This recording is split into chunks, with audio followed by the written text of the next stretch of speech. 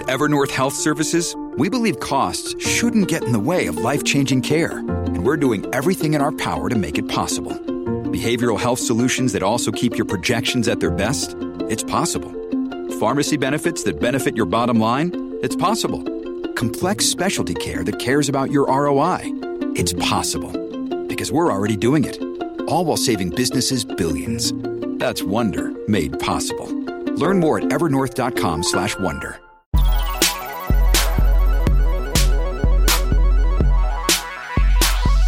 Hello and welcome to Oh God, What Now? I'm Dorian Litsky. Let's meet the panel. First up is commentator Alex Andreou. Hi, Alex. Hello, Dorian. So Sharon Graham is the surprise winner of a tight, although not as tight as it looked, three-way race for General Secretary of Unite, replacing Len McCluskey. This was after many people insisted she pull out and let Steve Turner be the sole candidate of the left. Firstly, what do you make of her as a candidate? It's interesting. I get a good vibe from her. I mean, her politics are on the left of current leadership, which is as it should be for a trade union. Yeah. It is interesting that she was asked to step down in favor of McCluskey's, in favor of letting the boys fight it out, as it were. And in the end, she got nearly 47,000 votes to Steve Turner's 42,000. He was McCluskey's preferred option. And Jared Coyne, who was Starmer's preferred option, got 35,000. So what many people are saying in the union are the thing that cut through was her promise, which became almost like a motto: workplace, not Westminster. Starmer's preferred candidate never looked likely to win, so this is probably a relief. It was a sort of a plague on both your houses response from the membership, and probably quite smart for that, you know. They want neither someone controlled by Labour HQ, nor someone philosophically predisposed to have constant fights. Seems very sensible to me from a union's point of view. But what seems weird is that a plague on both your houses seems to have sort of made both houses quite happy. As in, the left is happy that they don't have Coyne, that they do have somebody on the left. And meanwhile, people that are glad to see the back of McCluskey are sort of quite happy because it's not his guy. And then presumably the people who voted for her, the reason they voted for her is because, you know, she's sort of left wing where it really counts, where it can get results, as in what unions should do. And she's got lots of sort of ideas and a strong track record. Yeah. And she has made a few noises about no blank checks, payment by results. Again, I think from a Labour point of view, obviously that is a little bit scary because they're, you know, the biggest contributor. But from a union's point of view, I think that's incredibly smart. You should neither have someone on the top who is, like I said, philosophically aligned to a particular part of Labour, nor someone who is philosophically opposed to it. Yeah, and McCluskey was so into the role of being a kind of power broker in Labour, and I think it's good that we're going to be entering a new era there, where the wisdom of democracy has taken a battering the last few years, but I think on this occasion, a large group of people came up with the right answer. Mini Rahman, who always comes up with the right answer, is nice. Campaigns and Comms Director at the Joint Council for the Welfare of Immigrants. Hi, Mini. Hi, Dorian.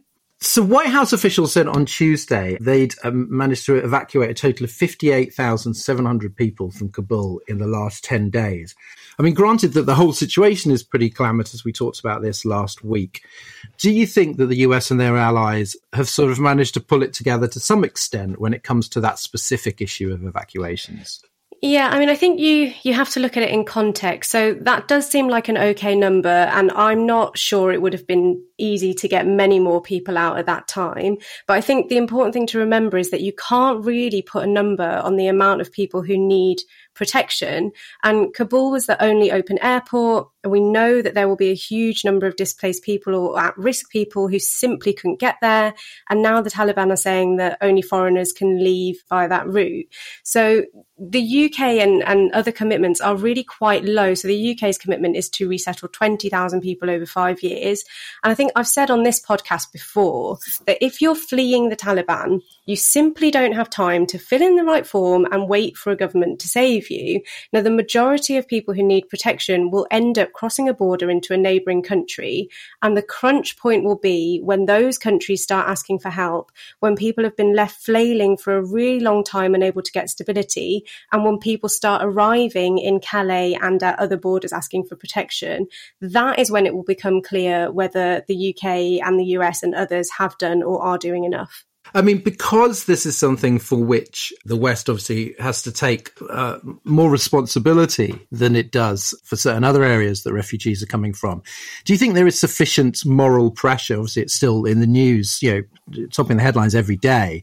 Do you think there's sufficient moral pressure to get these countries, including our own, to really make efforts to re-house refugees and also to sort of not be cruelly bureaucratic about the paperwork?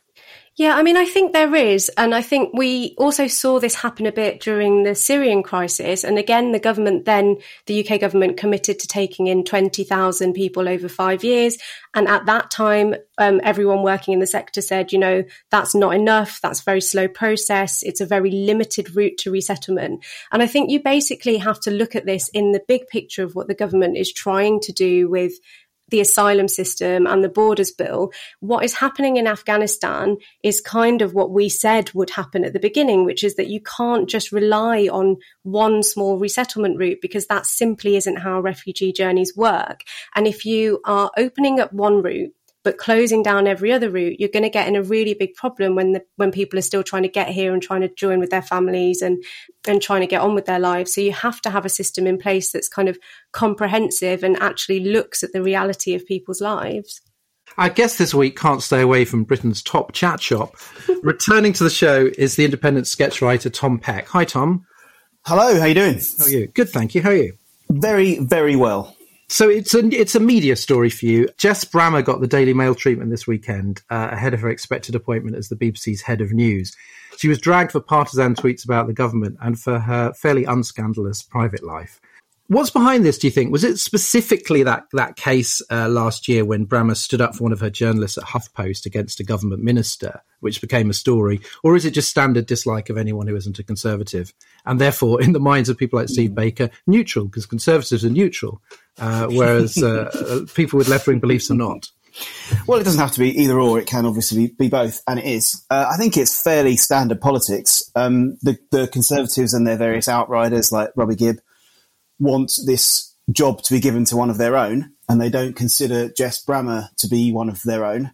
So they are going after her. And the reason it's become quite vicious is because they don't really have anything. There is no barrel. They only have the bottom of the barrel. So they have to scrape that thing pretty hard.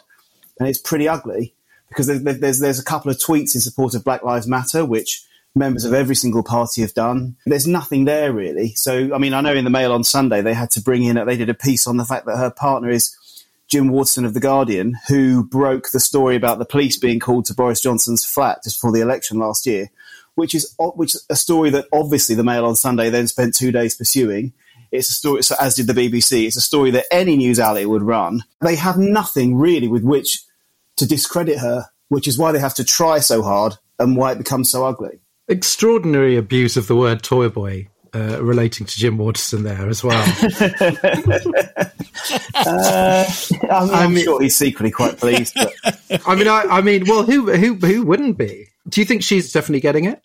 I don't know, mate. I mean, I'm not a media correspondent. I have no idea how far down the line that is, but I can certainly say that it won't. If she doesn't get the job, I mean, it looks like she will get it. If she doesn't get it, I can't really see how this campaign against her will have made any difference. Right, yeah. There was nothing in the campaign, It's gone on for so long, and it's got down to the level of accusing Jim Waterson of breaking a perfectly valid story that's entirely in the public interest, which just shows that there is nothing there. So if the BBC are in any way swayed by this, there is nothing there for them to be swayed by, if you know what I mean. And I'm not an expert on BBC politics, but my rule of thumb is if Robbie Gibb is annoyed, then I'm happy.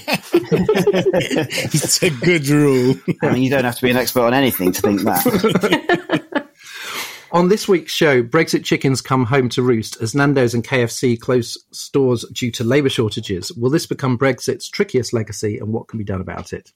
And as Afghanistan remains in crisis, we look at Britain's beach-loving Foreign Secretary, although, as he pointed out, the sea was closed, which is his equivalent to Ross's "we were on a break." Exactly how did Dominic Raab get where he is today, and why is he still there? Plus, in the extra bit for Patreon backers, whatever happened to the summer silly season? Will we ever see long, hot weeks of trivial nonsense ever again? Now, there are many ways you can help Oh God, What Now keep going, including backing us on Patreon. But one of the easiest and best is to give us a positive review and a 5-star rating on Apple Podcasts. It pushes us up the charts and brings us to the attention of new listeners. If you're listening on your phone, you can do us a big favour and review and rate us right now. Literally right now. We are surveying your phones, and we won't do the podcast until you do it. Brilliant. Thank you very much.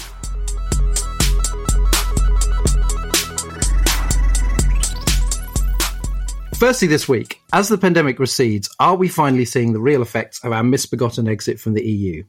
Stories of labour shortages have become commonplace. Both Nando's and KFC have closed branches due to a lack of workers to process chickens. And the meat industry has asked for permission to use prisoners in meat processing. The meat industry is suffering a recruitment crisis with around 14,000 vacancies. Meanwhile, a shortage of around 90,000 lorry drivers is causing voids on supermarket shelves and in the kitchens of chains like McDonald's and Subway. And the Isle of Wight Social Services had to call in emergency carers for vulnerable people when it ran out of staff earlier this month. Even the Daily Mail is warning, buy Christmas toys now! Perfect storm of Brexit and COVID threaten a shortage of Barbies, PlayStation 5s and turkeys. Presumably the turkey isn't a toy, but who knows? It's an older readership. Are we now facing the reality of life without the pool of workers we had grown used to, and what does that mean for employment overall? Alex, Remainers did warn during the referendum about labour shortages once freedom of movement ended. But do you think that they kind of were hesitant to lean into it in case it looked like a selfish demand for cheap workers? I've no doubt that was part of it, but perhaps there was also a sense that the anti-immigration message had such cut through, it wasn't worth fighting on that front. In many senses, the story of Brexit is that for 40 years, few people made the positive case for the EU, while Brexit had sort of well-oiled and tested anti-European arguments. And that fits, I think, into the larger context about an undercurrent of xenophobia. Few people for even longer made a positive case for immigration, while, the other side had well-oiled and tested anti-migrant arguments. And it's a bit late to start within the context of a referendum campaign to try and sell that, immigration can be a good thing and ignore what you've been seeing on tabloid front pages for the last 70 years. Particularly if you're David Cameron. Yes. The poultry industry is calling on the government for it to be added to the skilled workers list. Does this sort of expose the stupidity of dividing people into high and low skilled in the first place? I think so. Not only for immigration purposes, I think more generally. I mean, the truth is that everyone is either experienced in a task or needs training. Is a senior nurse low skilled compared to a doctor who just graduated? I'm not convinced.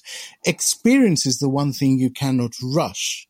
They have been trained in different things, obviously, but experience does count for a lot. And what is becoming clear is that Brexit has resulted in a sort of brain drain, an experience drain. And it will be, I think, a big anchor on the UK economy for many years to come, and one that wasn't fully anticipated.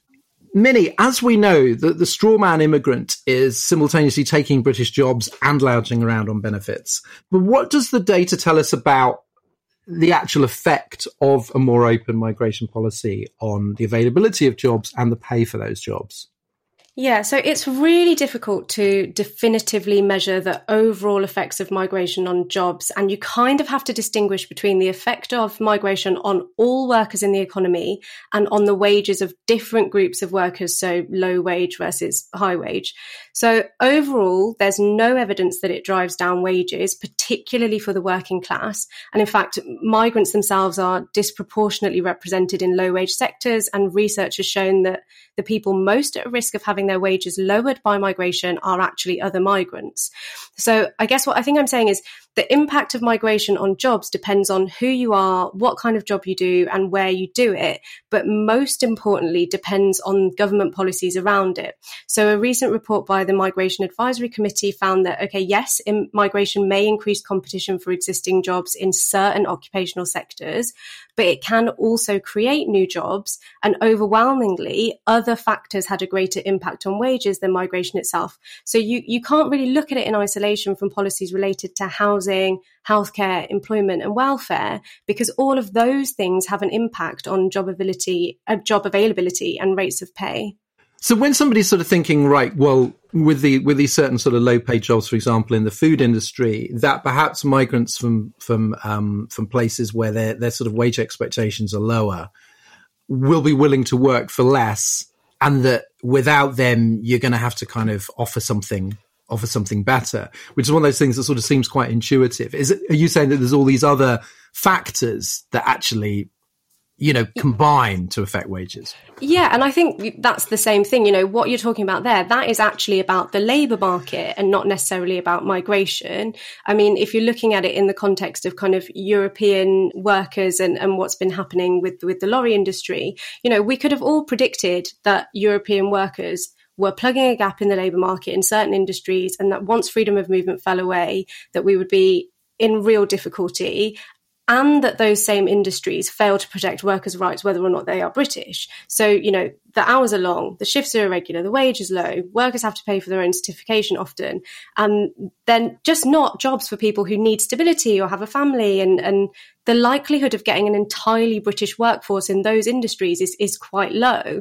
But even if freedom of movement hadn't ended, labour shortages in those industries would have continued to be a problem because other European countries have taken steps to improve rights for that kind of worker. So in that instance, you can kind of see how migration has put a sticking plaster over the problem to an extent. But like lots of people have said the whole time, instead of kind of fixating on freedom of movement, what the government should have been focusing on is improving labour market regulation so that all workers, regardless of nationality, had improved conditions and rights and therefore better incentives to take on the job. Yeah. And if you look at the work of the Financial Times journalist Sarah O'Connor, the stuff that she's writing about actually what it's like being a driver of a heavy goods vehicle, the hours, the unpredictability, the fact that all the kind of hours that you actually spend sort of waiting around for work that you're not getting paid for. It's really no wonder that they're suffering a recruitment problem. Yeah, absolutely. And the same in the meat industry, same in farming, the way that those workers are treated, the way that they are often exploited is really, really bad. And, it's not just a problem of, oh, well, we can get European workers in to do it. If you improve workers' rights for migrants, you also improve them for everyone. So that's what the government should have been focusing on. And in the US, prisoners can be used for what is effectively forced labour. But here, prisoners who work through the Release on Temporary Licence programme do actually get paid. Some are sort of offered jobs when they get out. There's sort of recruitment drives for people who are reaching the end of their sentences. It seems pretty grim when you see the headline, "Request to use prisoners to work in abattoirs." Are there ethical issues with using prisoners in this way? Yeah, I think it's a hard question to answer. I mean, I think a lot of people listening to this will accept that there are people in prison who shouldn't be or don't need to be there. So I think this kind of program is at least a way of ensuring that people don't kind of continue to be punished after they've served their sentences. And there is loads of evidence that having a stable job can actually decrease reoffending. So that makes a lot of sense. So I think this is fine as long as it forms part of a coherent strategy which is focused on rehabilitation and is not just trying to plug a gap created by poor working conditions or poor policy choices. And like, we're obviously not there yet. There's lots of reforms needed to the justice system to ensure that rehabilitation is prioritised and is central to those policy streams.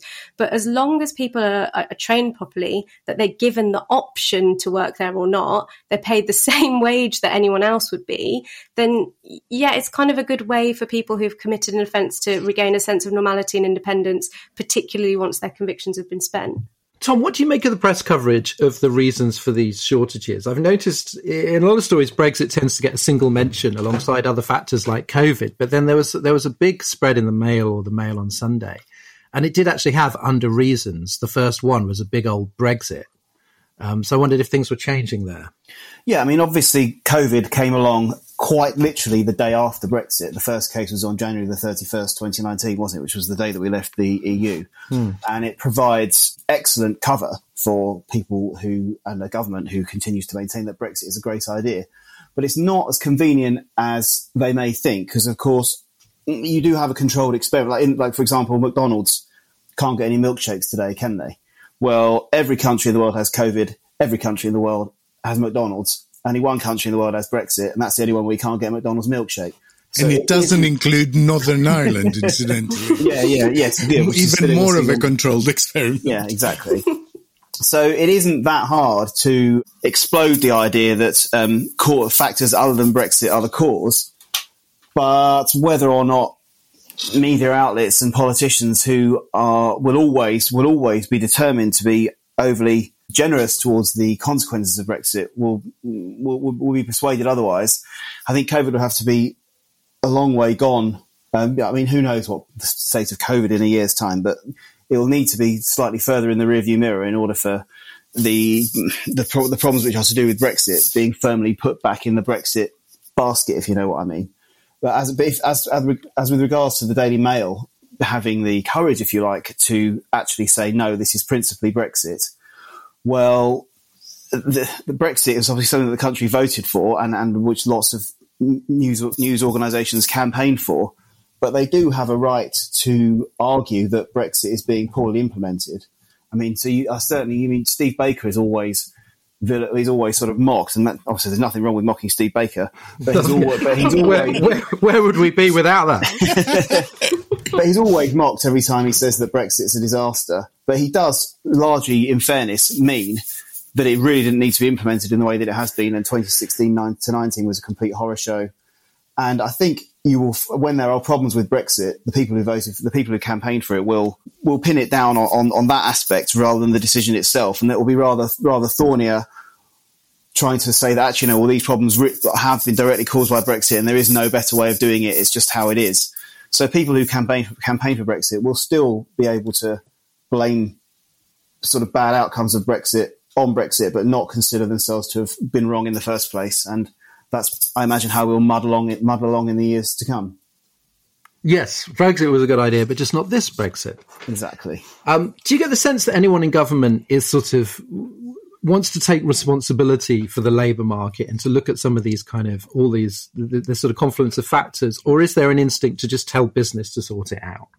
Absolutely not. I mean, the only person in government who's doing any sort of heavy lifting on the detail of this stuff is Michael Gove, who has vanished, which isn't to say that he isn't sort of quietly getting on with these things wherever it is that he now lives. And the problem with Brexit and the government that we have is that for a very long time, you can come to them with a thorny problem and they will just come back to you with an ideology, with a viewpoint, with an idea. I mean, for a good example is Chris Grayling, who, when there was talk of potential food shortages in 2019, said, well, there won't be any food shortages because British farmers will just grow more. I mean, that's obviously stupid. It's completely stupid. But it'll do, here's you come to my door with a problem and I'll come back to you with my sort of poorly formed opinions and everything will be fine. And that is clearly where we are. I mean, with the North, we spent 5 years arguing about these problems at Dover-Calais, problems with the Northern Ireland border. We've had 5 years to come up with solutions. There clearly aren't going to be any. So all you have in the meantime, if there was an easy solution to this stuff that could be done within the framework of Brexit, somebody certainly would have come up with it by now. So we will just have, for now, here's the worldview, that will solve the problem, except it obviously doesn't. If only British milkshake farmers would pull their fingers out. Now that people would regret throwing them at Nigel Farage, won't they? Now they can't get another one. Now that Brexit has happened, does the government really sort of care about public opinion on Brexit? Because it's still being polled, but will it hurt the Tories' poll ratings if people, for example, can't have a turkey to play with at Christmas? Well, yeah, the chief executive of Iceland, didn't he, said on the radio on Wednesday morning that Brexit already risks cancelling Christmas. I mean, what a genius. If there's one thing the British public can't cope with, it's the prospect of Christmas being cancelled. So it's a very, very, very successful attack line. I mean, Christmas feels like it gets cancelled earlier every year. I don't know if it's sort of accidentally taken a knee on GB News or what have you. But of course, in early December last year, well, when Dominic Cummings was at that select committee and said, thousands of people died needlessly, he was sort of specifically referring to the very large numbers of people who died in the second wave in January. And that was, to a large extent, caused by Boris Johnson's absolute terror of there being a front page anywhere, particularly on the front page of The Sun, that could accuse him of cancelling Christmas.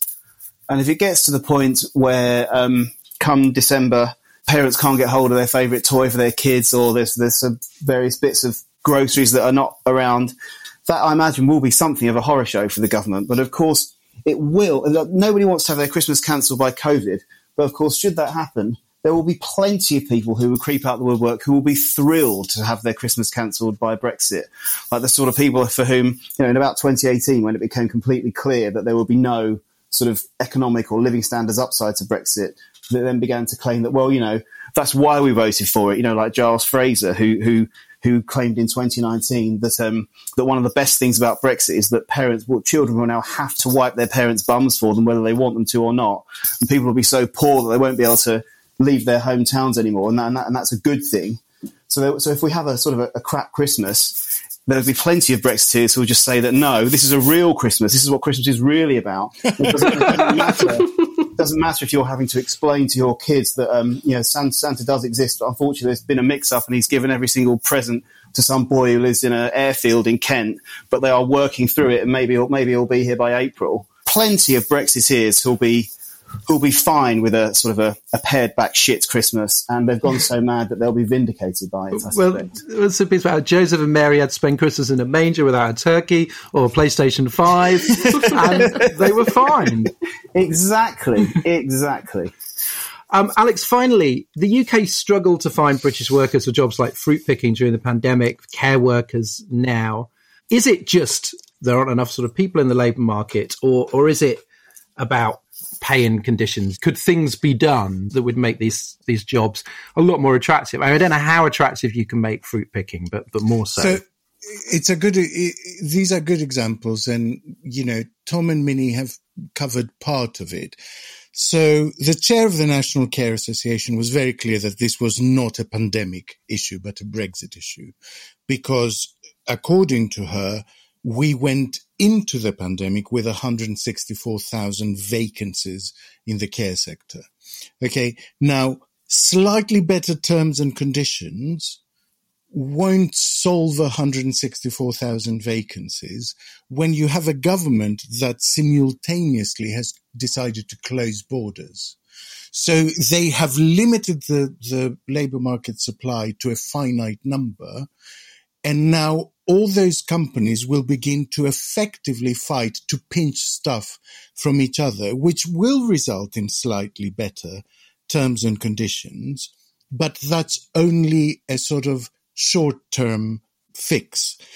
A lot of people get it wrong because they think of full employment as a good thing, which it is, but they interpret full employment to mean that everybody is employed at the same time, that it's 100% employment, which it is not. Companies need a talent pool to choose from. Economies need a little bit of churn, otherwise they stagnate. So if you have huge number of vacancies, and companies, we're already seeing companies like Tesco and Amazon offering bonuses to joiners. in areas where they have shortages. It hollows out competition and cements the dominance of the few giants at the expense of smaller companies. So the question you should be asking is, if McDonald's is struggling to get milkshakes to its restaurants with the sophisticated supply chain that it has, with the deep pockets that it has, what is happening to the level below that? What is happening to smaller SMEs struggling to get supplies through? The answer is they're getting shafted. So the macroeconomic result of this kind of scramble for employment is that the giants jostle out of it winners, but it leads to high inflation and to the economy stagnating. You need to open the tap of labor supply. You can decide how you do that. There are several ways to do that. You can say to people, you have to work longer. It's not a popular option. You can say to people, you have to have more babies.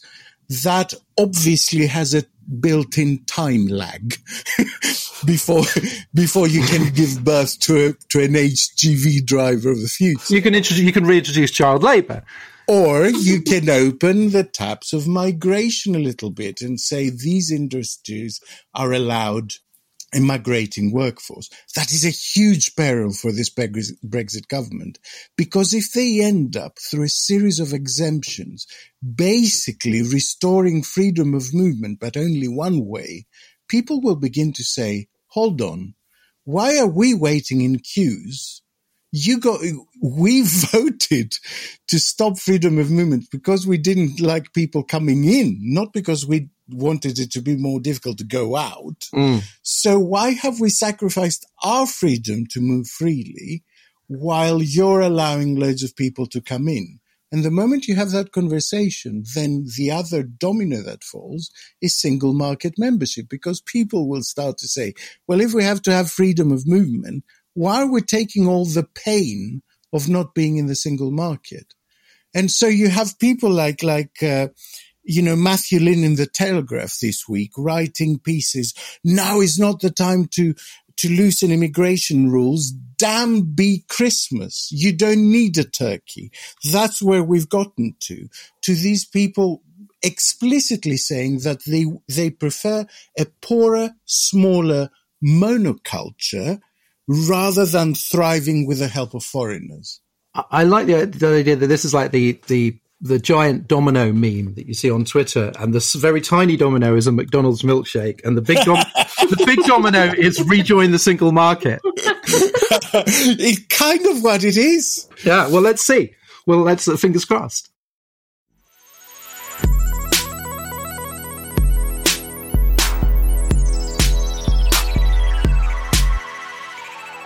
Now, Dominic Raab seems to have survived demands for him to resign over his refusal to return from his £40,000 holiday in beautiful Crete to manage the Afghanistan crisis. He has since posted a picture of himself being very stern on the phone. You say he didn't make a crucial phone call because he was on holiday, but there he is, actually using a telephone. So, advantage Raab. As Foreign Secretary during COVID, he hasn't had much to do. Afghanistan was his first real crisis. Could he have managed it any worse, and why is he in the job in the first place? Tom, let's start with the politics. Do you think Raab is a better or worse Foreign Secretary than the scruffy blonde fella who held the post from 2016 to 2018? I mean, what a question. I mean, it's sort of like taking me down the alleyway that I used to walk down an alleyway to school that was full of dog turds. It's like asking me which one smells the sweetest. I mean, I don't know how you can possibly answer it. Well, Dominic Raab, as you've alluded to in your question there, has had it sort of easy as a foreign secretary in the sense that he's been doing the job since June 2019. It's a job that is principally based on foreign travel, and he's been locked down for 3/4 of it. He has entirely failed in the very first thing he's been asked to do. But is he any worse than Boris Johnson? I mean, Boris Johnson's principal failure was that diplomats' words are expensive. Words matter. Diplomats don't necessarily do very much. But what they say carries weight. So there's a reason people use the job diplomat has become a description of a way of being diplomatic, saying diplomatic things. And of course, he just couldn't prevent. He's a columnist, not a diplomat, and couldn't prevent himself from, making jokes about dead bodies on the beach in Libya, which I was there at, the weird Conservative fringe event, and I sort of couldn't really believe what I'd heard. And Dominic Raab has not done anything like that. So arguably he's been better, but then at the same time, he's had one thing to do, and he hasn't exactly done it. If you're asking me to pick which turd smells the sweetest, possibly Dominic Raab, but I don't think that necessarily sheds any light on anything to say that he's better than Boris Johnson was. I mean, there appears to be a briefing war within the government, with Raab saying Johnson was okay with him staying on holiday till Sunday, but other sources are saying he defied orders to come back. So do we actually know the kind of details of this situation? I mean, that really is the aspect that I just can't get over. There's two parts of the story, aren't there? Like on the Sunday, when he clearly should have come back, and there's now all this stuff about was he on a paddle board or was he in his meeting, or no, he couldn't have been on a The sea was closed. The sea was closed, exactly. Yada, yada, yada. I mean, but maybe he shouldn't spend 6 hours coming back on an aeroplane travelling when it's a pressing crisis, and he is Foreign Secretary and he should be able to work from abroad regardless. And he's coming back to an office where everyone's been working from home for 18 months anyway. But part one of the story is the sheer fact. You know, I am a political sketch writer, yeah? My job is to take the piss out of politicians. And I have lost count of the number of holidays and stuff that I have not been able to do because it's crucially important that I am at my desk taking the piss out of these guys, and they're on holiday. Like, they're the ones doing it. Right? The deputy editor, so the political editor and the deputy political editor of The Independent can't go on holiday at the same time, right? And that is the same in any walk of life, any line of work. It doesn't matter what. If you're the deputy chimney sweep and the chief chimney sweep can't go on holiday at the same time. And yet the Prime Minister and the Deputy Prime Minister are on holiday at the same time. Now, I don't like these stories in the summer where it's like, oh, this guy's on holiday, it's a disgrace, because they do have to go. I don't mind people going on holiday. August, things happen in August, and it's always an easy hit to see who's on holiday and who wasn't. But I don't think on any occasion the PM and the Deputy PM have been off on holiday together. And more to the point, it's happened, and now they say, well, it took everybody by surprise. The fall of Kabul, right? The fall of Kabul was the end point of a march, right, which began a good 1,500 miles away over the border in Pakistan. I mean, was it Monty Python's? I can't remember. Was it Monty Python's Flying Circus, where for a while they had an introduction, which was some guy running from over the horizon, and then they'd cut to something else, and then they come back to him, and he'd sort of spend about 8 minutes appearing, and then suddenly he'd be right in the front of the screen. And it is like saying, well, oh my God, it's Monty Python's Flying Circus. Well, how did that start? We had no idea. Like, they've literally marched, and they've been committing murderous atrocities all the way along this march for 1,500 miles. And then here we are. Oh, shite, I'm in Crete, and it's taken me right by surprise. And it's the first thing I've had to do in nigh on 2 years. That is the bit that is incredible. I'm not so much bothered about when he did or didn't come back, or was he on the, he doesn't really need to publish a minute by minute account of whether he was on the beach at that point or in his hotel room. Apparently he checked on his family, and I quote, episodically. This was what he said. This was what he said on Wednesday morning. There was a delicious exchange with Michelle Hussein on Wednesday morning where she said, were you ordered by officials to come back? And he replied, my officials didn't order me to come back. And she said, were you ordered by any officials to come back? To which he replied, I won't add to speculation in the media. But I mean, I am inclined, and quite possibly wrongly, to not be too bothered about the specifics of that day and where he was and what he was doing. And I also slightly accept his explanation about why he didn't make that phone call to the Afghan foreign minister, because it was already in the evening Afghan time and he prioritised getting the Brits home. That is a plausible case. And you can be Dominic Raab's biggest detractor, which I arguably am, but I've never heard anybody really accuse. He's got all sorts. His main problem is he's got a suite of very poor quality opinions. But I don't think anybody would really accuse him of being lazy, because you frankly can't be as imbecilic as him and make it as far in life as he has by being idle. And he's not blessed with connections in the way his boss is. But the fact that they were both away at the same time when this huge thing was quite literally coming over the horizon and we are where we are. Alex, there's our cue for some Robology. Rob has been MP for Esher and Walton since 2010, and he's been solidly on the right of the party, anti-immigration, anti-trade union, pro-austerity, of course, pro-Brexit. What's his story prior to entering the Commons? What stands out for you? He's a mystery, you know. Nothing in his Does that mean you haven't done your research? No. I'm obsessed with Rab, but he's genuinely a mystery.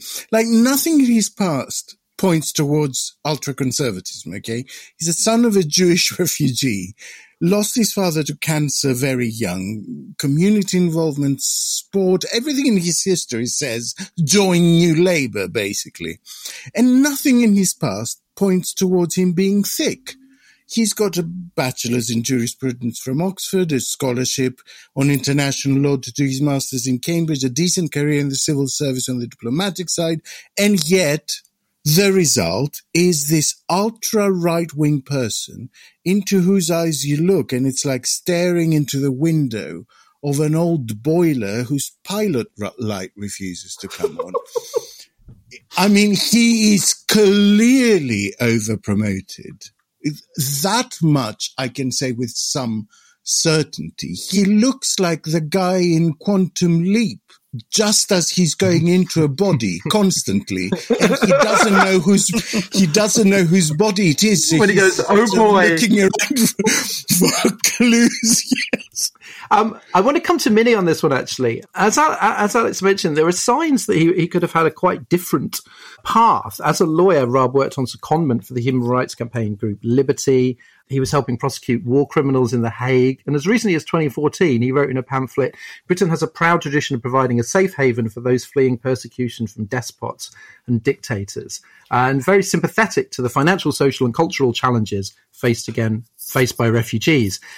How does someone like that end up taking such a hard line? Is it just crude careerism, or did he, I don't know, go on a Ayn Rand binge round Sadger's house one weekend? Yeah, I mean, I had the same feeling as Alex. It was so confusing to kind of think about him having had these opinions previously and how they fit with him now. I actually don't think it's that surprising if you look at him as a whole. So I think Shona Jolly QC described him as having a kind of cherry-picking approach to liberties, and I think that's accurate. So, he's someone who opposes the Snoopers Charter, but he hates the Human Rights Act. So they're kind of conflicting ideologies, but basically he supports individual liberty, but not the ability to hold the state to account.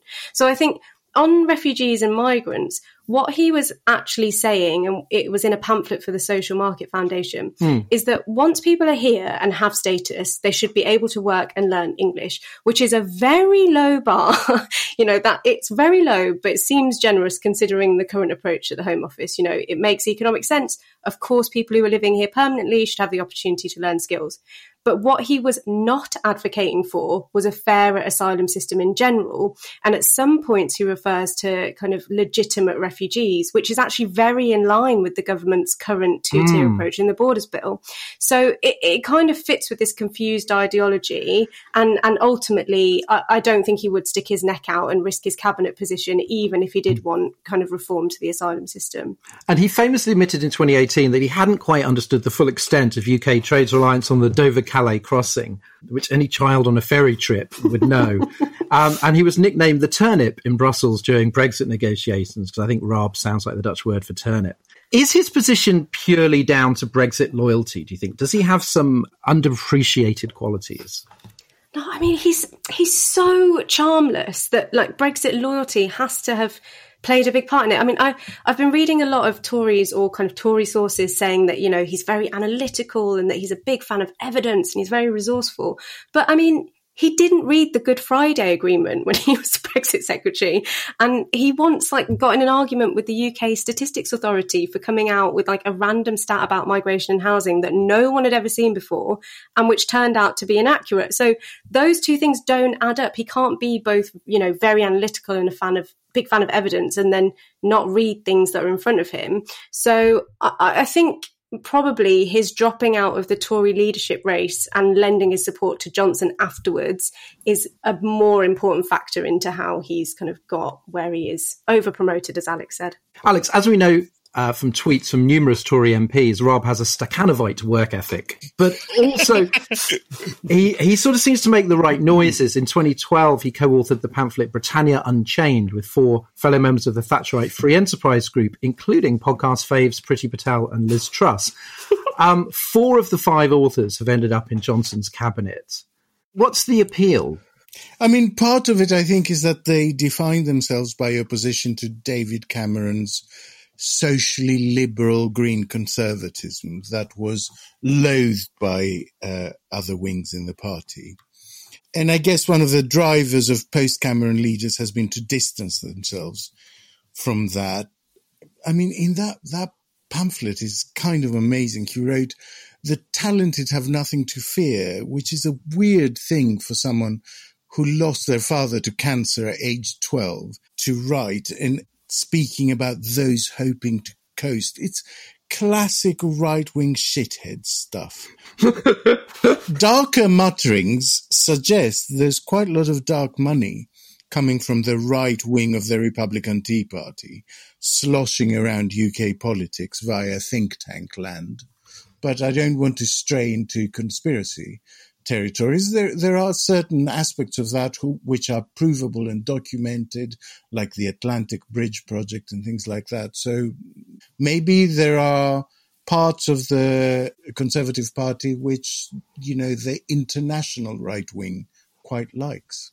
And importantly for his current job, is there any sign that he has a vision for the UK's role in the world? I mean, you can be Foreign Secretary without one, but it helps. Yeah, no, I mean, if he couldn't see the fall of Kabul a day after Kabul fell, I don't have much faith in his vision of anything. Tom, some Tories obviously privately want him to go over Afghanistan. Johnson, as we know, is loath to sack anyone unless they've been caught canoodling on CCTV. But do you think that he is vulnerable in the next reshuffle? Well, with a reshuffle, whenever you bring someone in and then you have to, every decision that you make has consequences further down the line, and every change you make. So somebody would have to be brought in to replace him. I don't see as he would necessarily be considered worth just entirely booting out. So I think the answer to your question is a straightforward yes.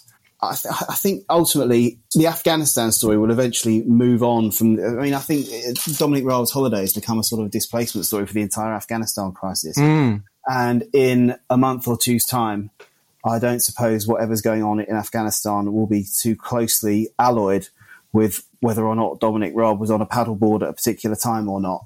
So I think he'll probably be okay. I think there'll be a lot of people who feel like he's been sort of targeted for a huge global crisis, and there will be no justification for him losing his job. I don't really see why. Boris Johnson has no problem. Well, currently, anyway, there's lots of what might happen in the next reshuffle, but Boris Johnson's strategy for a long time has been absolutely to not have a problem with people who are useless in very high jobs because they don't pose a threat to him. I mean, if Dominic Raab is going to lose his job for what he did or didn't do on a Cretan beach at a moment of crisis, then Gavin Williamson will be jailed, and God knows what will happen to Priti Patel. I mean, if this reshuffle is going to sort of sack people for being useless, then Raab's not going to be too high up the. It's not going to be first in front of the firing squad. It's a sort of human centipede of incompetence, isn't it? Exactly. It's a visceral description. Haunting. Obviously, Raab did run for leader. His majority fell by 90% in 2019 to just 2,743 after massive tactical voting led to a Lib Dem surge. We saw what happened to the Amber Rudd, who had a much, much smaller majority, and that really hurt her ambitions. Is that number a small enough margin to sort of cause him any angst? Amber Rudd's very small majority in Hastings was considered to be a problem for her in becoming Tory leader because the Tory party would be unlikely to make someone leader who has the very real prospect of not holding their seat at a general election. Dominic Raab's small majority would cause him angst if he was in a position to be running for the Conservative Party leadership. I can't see that happening at least before 2024. I don't think Johnson will wander easily, though people speculate that he is. As regards to the prospects of him losing his small majority in 2024, that would require me to make some sort of prediction about what's going to happen in that election, and I'm just not in that game at all. No, that's fair enough. Because everything is so mad and current. I mean, the Lib Dems winning in Amersham and the Tories winning in Hartlepool. There are bizarre microclimates everywhere, and I have by 2024 there presumably won't be much Brexit around, won't be much COVID around. God knows what will be around. So I have no light to shed really on Dominic Raab's chances in 2024, and neither does anybody. I don't do the predictions either, but he continues to play a starring role in my 2024 crumbling blue wall fantasies. If things follow the trajectory of which they are currently following, and if there is no huge rupture, then it's certainly true that places like Esher are turning their back on Conservatives. And there is no concrete reason to see that slowing, especially now they've got somebody leading the Labour Party who they will be more prepared to vote for than they did last time round. So as things currently stand, I would say, yes, he is in mortal danger. But as things currently stand is not how they will stand in 3 years' time.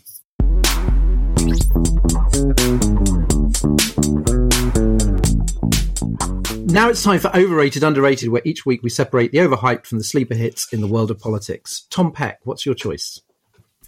Overrated, well, we have touched on this a great deal already, but overrated, I've gone with COVID. Who is overpraising COVID?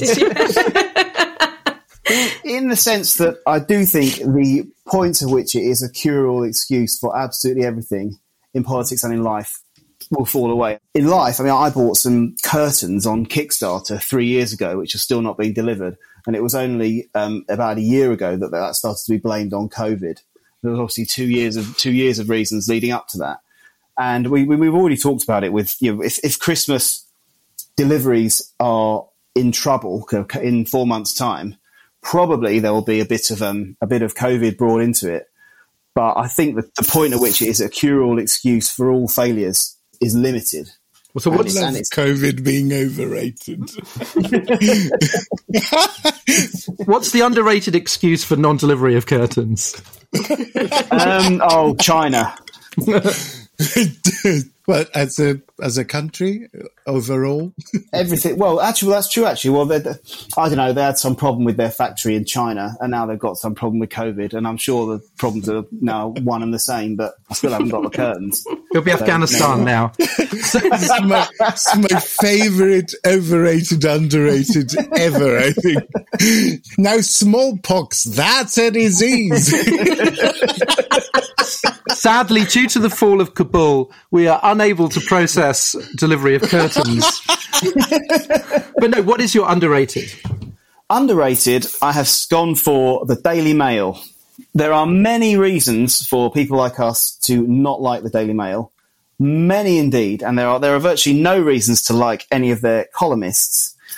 But I do think this sort of pro-Remain world of which essentially we are all part can underclub or not give credit for the very, very, very large amount of holding the government to account that the Daily Mail do. They spot a story all the time. I mean, this Dominic Raab stuff on his Cretan beach on Sunday, the Daily Mail's done all of the heavy lifting on that. All of the stuff about Boris Johnson's 200-gram flat refurb has come out of the Daily Mail. People in our little political world probably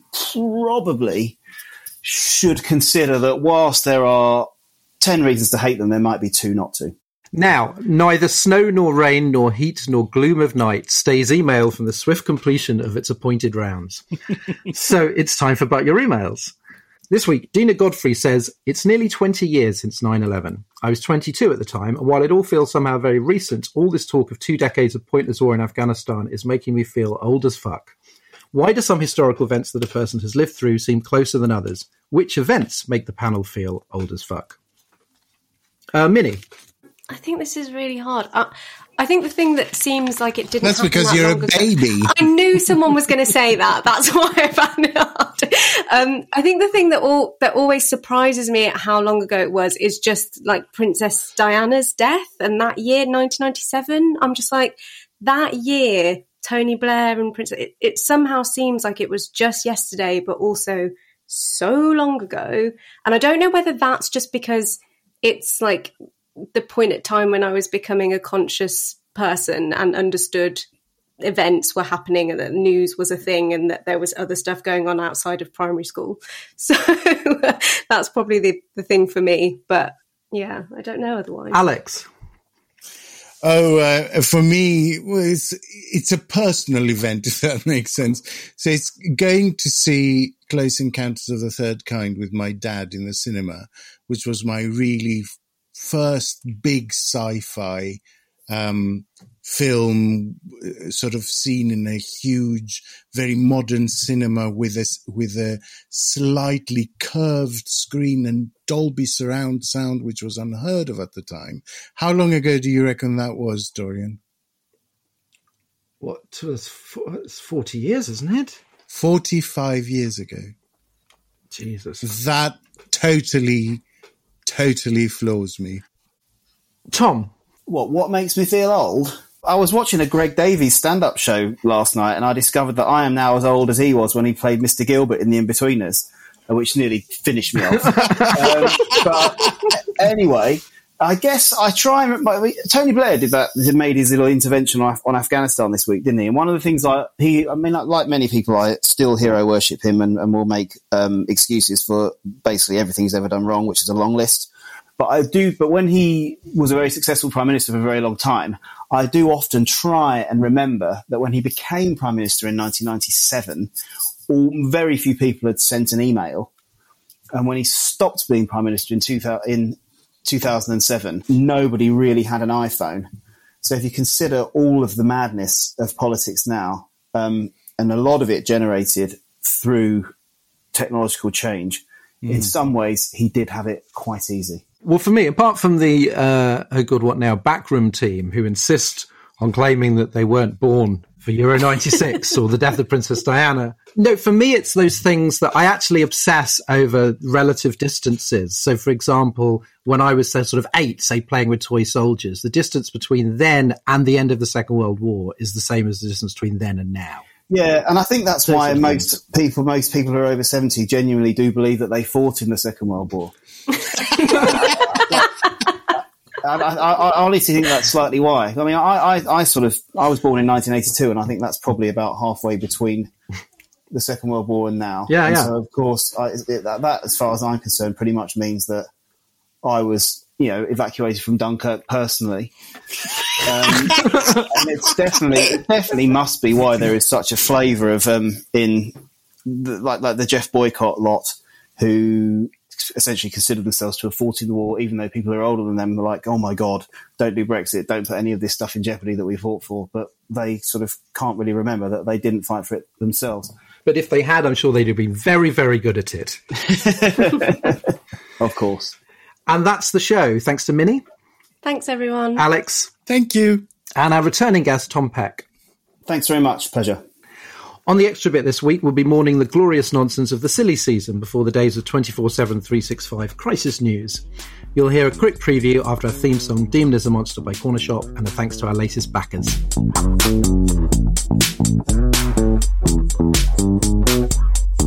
A big thank you from me to Dara Maguire, Ruth Durbin-Jackson, Melinda Hornton, Tamsin Kavanagh, Martin Robson, Matthew Taylor and John Irving. Hello and much appreciation from me to Jason Merike, Andy P, Martin Otto, Steve-O, Christine Banks, Deborah Berry and Peter McGeorge.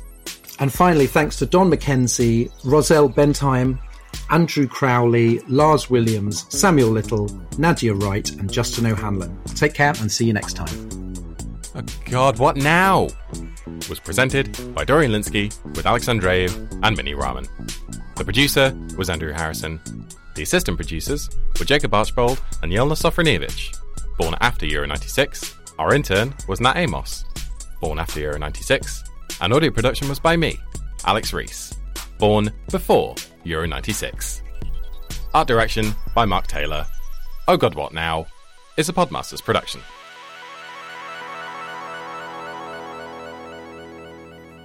Now, welcome to the extra bit for Patreon backers, where we're going to discuss a much missed aspect of British political culture, the silly season. Younger listeners may not know there was once a time when the parliamentary summer recess meant there was a dearth of serious news and the nation could rejoice in heartwarming tomfoolery. The term first entered use in 1861, when the Saturday Review explained the hands which at other times wielded the pen for our instruction are now wielding the gun on a Scotch moor or the alpenstock on a Swiss mountain. Work is left to feebler hands. When the second and third rate hands are on, we sink from nonsense written with a purpose to nonsense written because the writer must write either nonsense or nothing. But now it feels like there's heavy news every day of the year. What happened, and will we ever get back to the days when the death of Britain's best-loved carp delighted the nation's breakfast tables? Tom, you are a seasoned journalist, a hand who wields the pen for our instruction. What killed the silly season? Was it Brexit, climate change, social media, or all of the above? I would hate to think that it's been killed. It's just, Ronald Reagan said that if freedom is always one generation from extinction, well, it doesn't actually go extinct. It just has a bit of time off.